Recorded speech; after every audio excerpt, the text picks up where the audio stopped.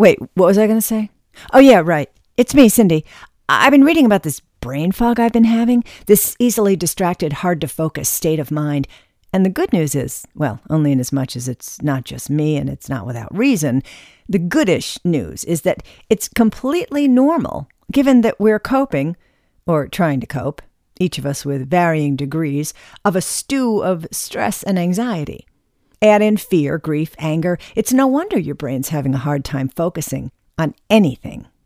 Our poor little brains trying to sort out the worries and panic while we're asking them to concentrate on something else, to remember, to figure out something else. And it's like, nope, I'm over here trying to sort out this massive dose of freaking out we're doing. Our brains are wired to handle short bursts of stress, but the constant hum of anxiety is stealing its attention that it would ordinarily be turning to focus on the business at hand, like work, like having a conversation or getting to the store and remembering what it was you needed. But there are some ways you can help calm your brain and help it help you. The first step is to understand why it's happening and give yourself a break. No blame, just understanding the physics of it. And be kind to yourself with getting enough sleep, eating well, getting a little physical activity. Note, I didn't say exercise because that would be like do what I say, not what I do. But while I'm never going to do anything that would intentionally trigger breaking a sweat, there is a lot to be said for just getting your body moving. Endorphins, plus using all those muscles that'll just turn to jelly if you never put them to work.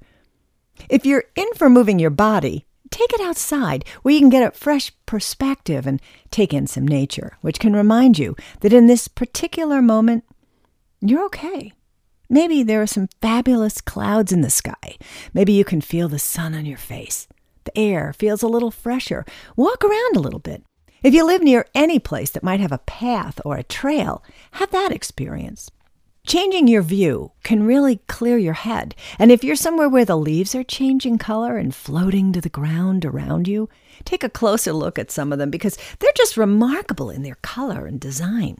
I've been picking up leaves every time I go out in the backyard or take Ruby for a walk. I keep finding these remarkable little works of art. And I think they're kind of like the sunset, briefly beautiful, and then they fade. So enjoy them while you can, if you live where the trees are getting ready for winter.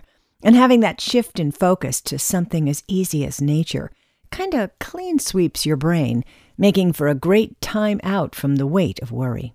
When it comes to doing something that requires your attention, try setting a time or some other measure of accomplishment.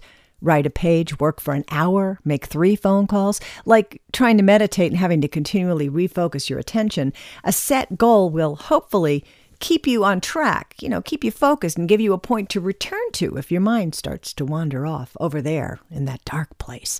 Since I brought up meditation, there are tons of apps to guide you and help you stay on course. But the key here is to take your stressed out brain and rein it in and give it something to focus on so it can just calm down. Even if you're just taking a few minutes to close your eyes and listen to your breathing, while maybe marveling at how we just breathe without even having to think about it. Again, you're giving your stressed out brain a break so it can reset. Do you know when your brain is the sharpest? When you're most likely to be most productive and focused? If so, try to adjust your schedule to fit your peak time rather than trying to wrangle your attention after hours. Not everyone's going to have this flexibility, but even if you're on a set work schedule, you might be able to reorder the tasks of the day, moving the ones that require the most attention or precision to the time you are more inclined to be able to be more attentive and precise. I know I've passed this on before, but right now, with your thoughts flying around like a pinball in your brain, just give up on the entire concept of multitasking, will you? It's just not going to pay off. You think you're juggling 2 or 3 things equally? You're not. Your brain can only focus on one thing at a time. It can perceive several, which is why you think you can write a letter, talk on the phone, and throw the ball for the dog at the same time. But no, ask the person on the phone. Look over what you wrote. Don't ask the dog.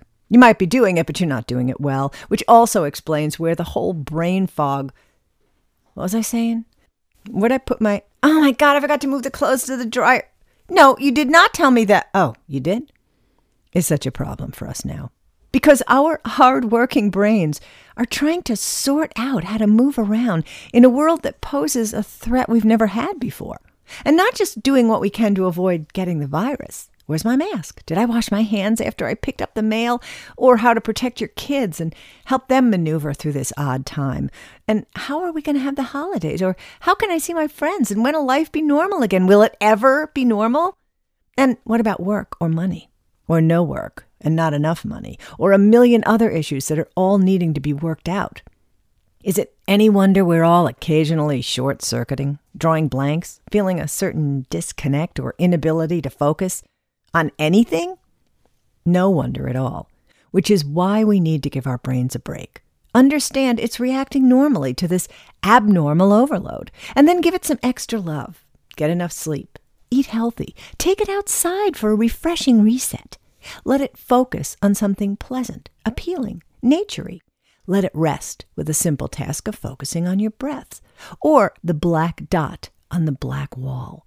Don't give it even more work to do by adding multiple tasks. Let it work hardest when it's more inclined to be up to it, and have patience with all of this.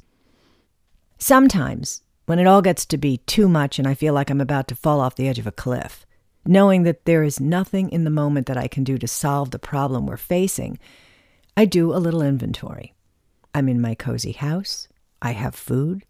We're all healthy. I have the animals keeping me amused and comforted. In this moment, right here, in this house, everything is okay. And for that moment, and some time beyond, I am okay. I hope you're okay too. You can listen to more about coping with COVID and beyond. Just subscribe to the It's Me Cindy podcast, where I'm just trying to make life a little easier, a little more interesting, and a little more fun for all of us.